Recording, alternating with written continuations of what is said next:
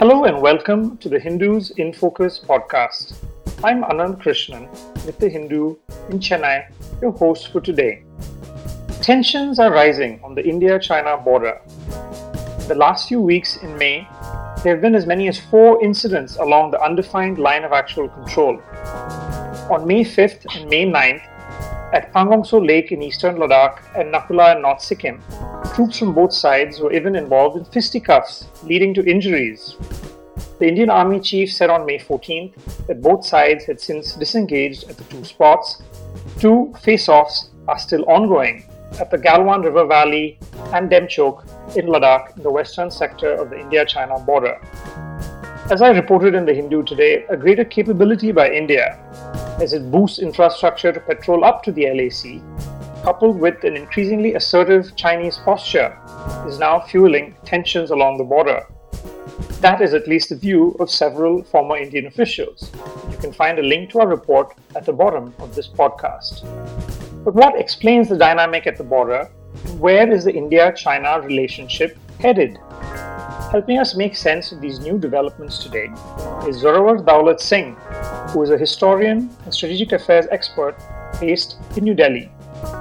He is an adjunct fellow at the Institute of Chinese Studies in Delhi and the co-founder of the North Cap University.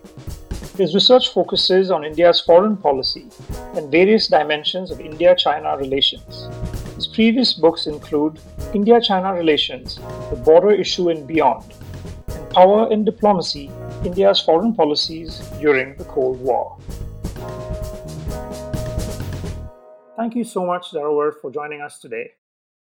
Thank you, Anand. Thank you for having me on your podcast.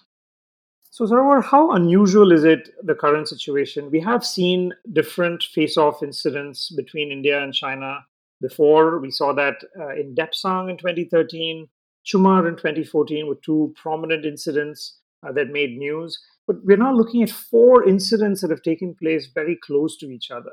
Is this something that is unusual? Certainly, this is as you described that there have been a series of. I mean, face-offs are quite common, but the standoff situations where both sides sort of dig in, and it's a process that could last up to several weeks. Those are actually rare. They're not as common. So this one particularly has gained a lot of spotlight, partly because they've sort of both sides, based on what we know, have not been adhering to some of the norms that they have agreed on in the past. The types of rules that they had agreed they would rely upon when they do this forward prodding and entering into these gray zones on the LSC. So it is. I wouldn't say it's being alarmist, but certainly the fact that there is a sense of a new normal here is something that it should be of concern, and it should be of concern even to the political side. That this is now becoming a pattern that we are getting accustomed to. Let me just broaden this up by giving a little bit of a backdrop to the listeners, because at times we tend to think that the entire border it is being challenged, which is not true. We're talking of, in this case, the gray zones, which is the areas that overlap between the Indian perception of the line of actual control and the Chinese perception of the line of actual control. So there'll be these overlap areas, and they spread across most of the sectors of the India-China border. But in this case, we are beginning to see a lot more sort of tension or probing on the western sector, which is eastern Ladakh.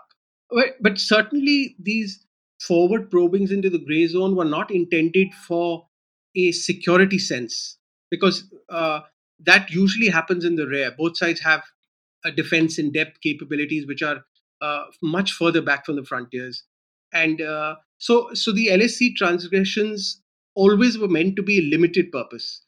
Now, this is where the problem has arrived today, where these tactical sort of probings have assumed a life of its own.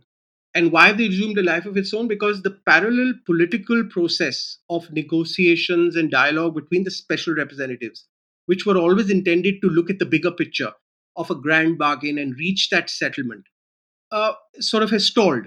As far as the most valuable pieces of territory are concerned, India and China both already possess that. So China possesses Xiqin. Its control over that area is robust. India controls Arunachal Pradesh, including Tawang. So the areas that were central to the dispute, nobody is really challenging those parts. We're talking of on the margins here. So sometimes it's tempting to sort of blow this out of proportion.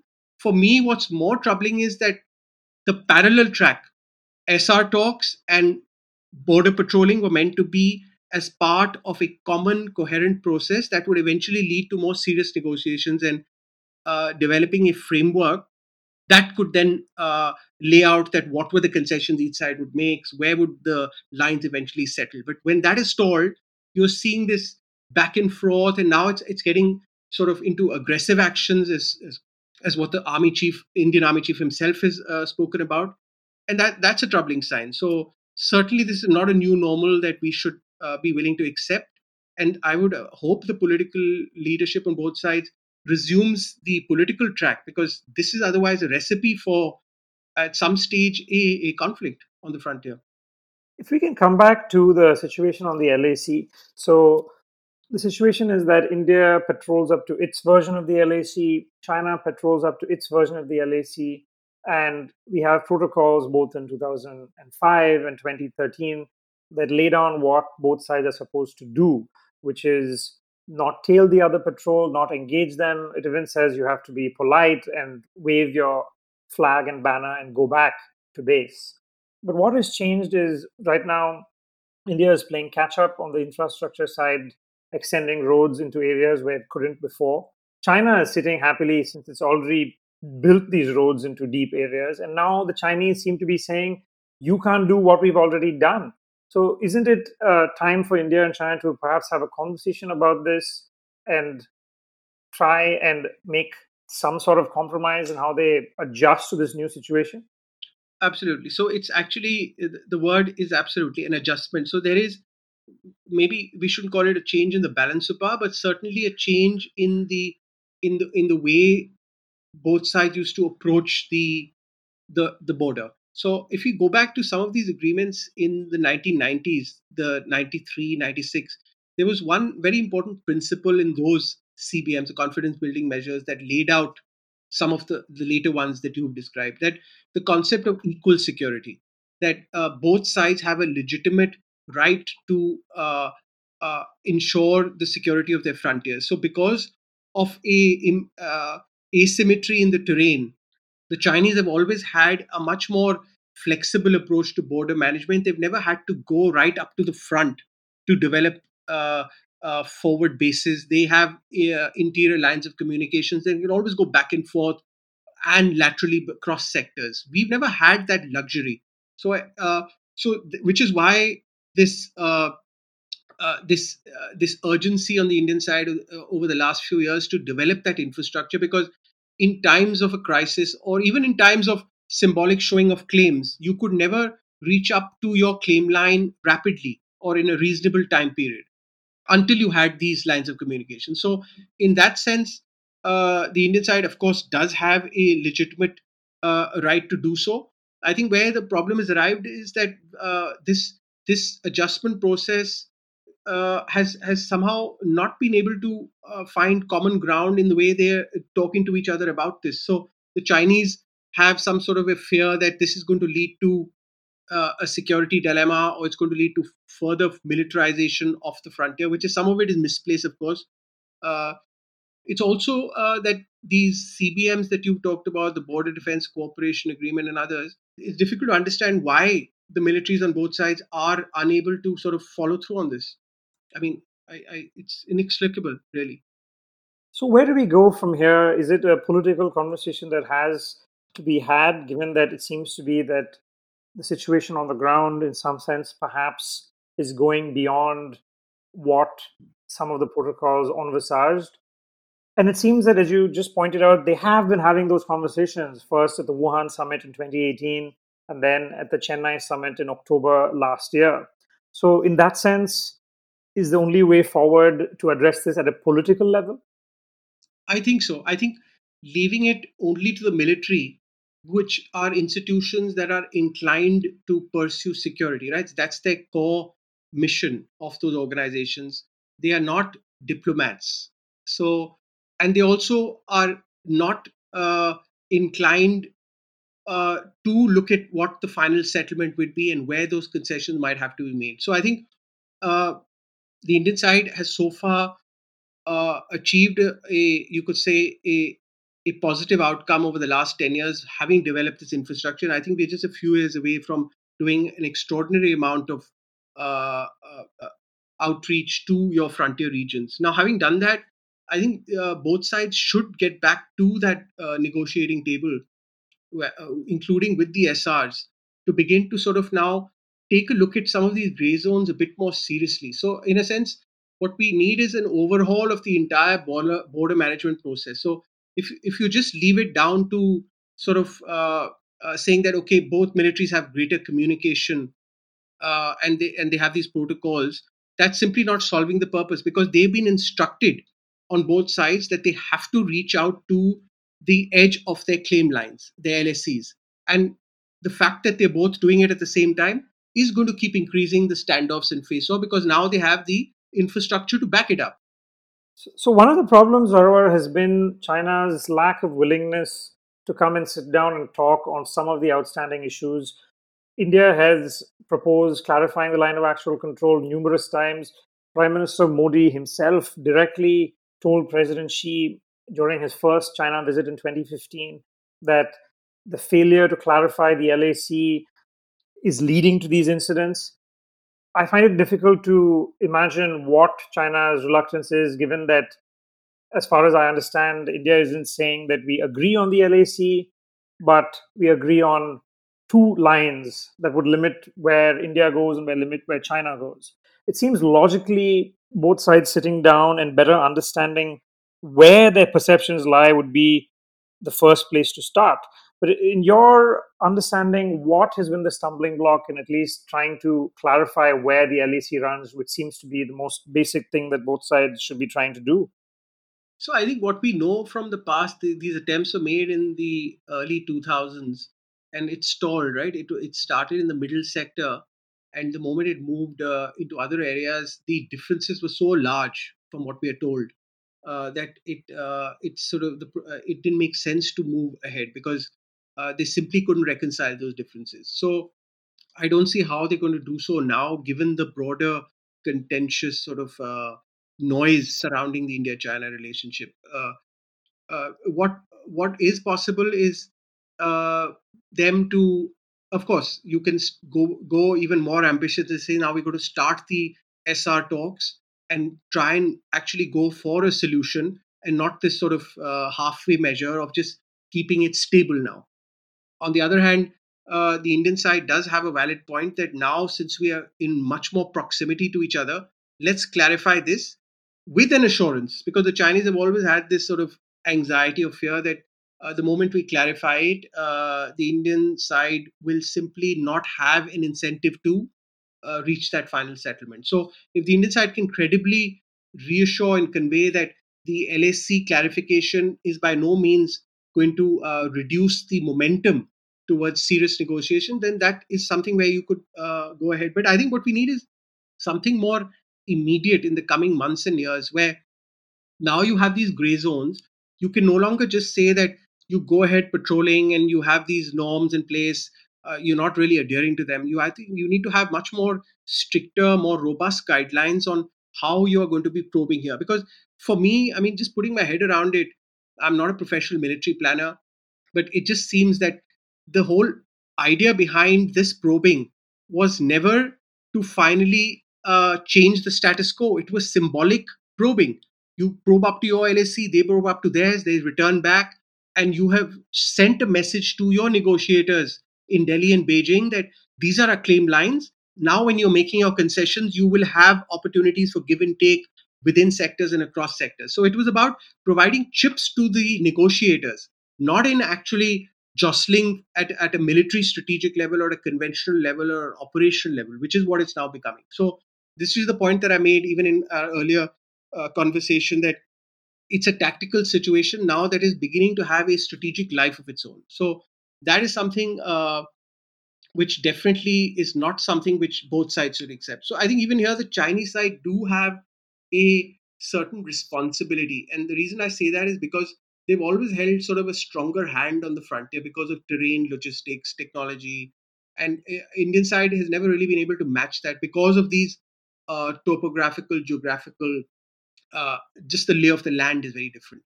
So I think they are seeing the Indian side now having attained a somewhat of a more stronger position in at least reaching out to these zones. They need to now also propose, because after all, I would like to assume both sides are not going to sort of be bulls in a china shop here, right? You're not seeking to engage in conflict over the gray zones itself. So uh, I think there's a sense that there's always been, if I may digress slightly, I think on the Indian side there's always been a a assumption or a premise that one of the reasons why the Chinese are reluctant in keeping the border somewhat unstable and simmering is it provides them some leverage on India, maybe on India's foreign policy, or on just the way the Himalayan zone is playing out. And I think that argument, if true, I think the Chinese need to also reconsider that this is not the area where you can engage in leverage for very long now, because it's becoming into a toxic situation, a dangerous situation, and can spiral out of control. So in a sense, I suppose I'm asking both sides to rise above playing a game which is now becoming too dangerous at that level.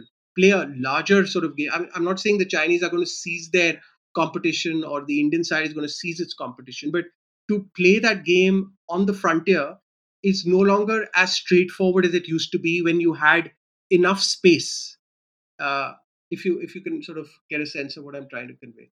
Lastly, Zoravar, as you mentioned, there are strategic implications. We're also looking at a new world changes that the current pandemic seems to be accelerating. Most dominantly, the US China rift, when relations between the two superpowers seem to be drifting into an abyss.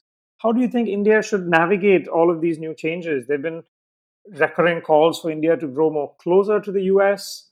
Where do you think things will be headed?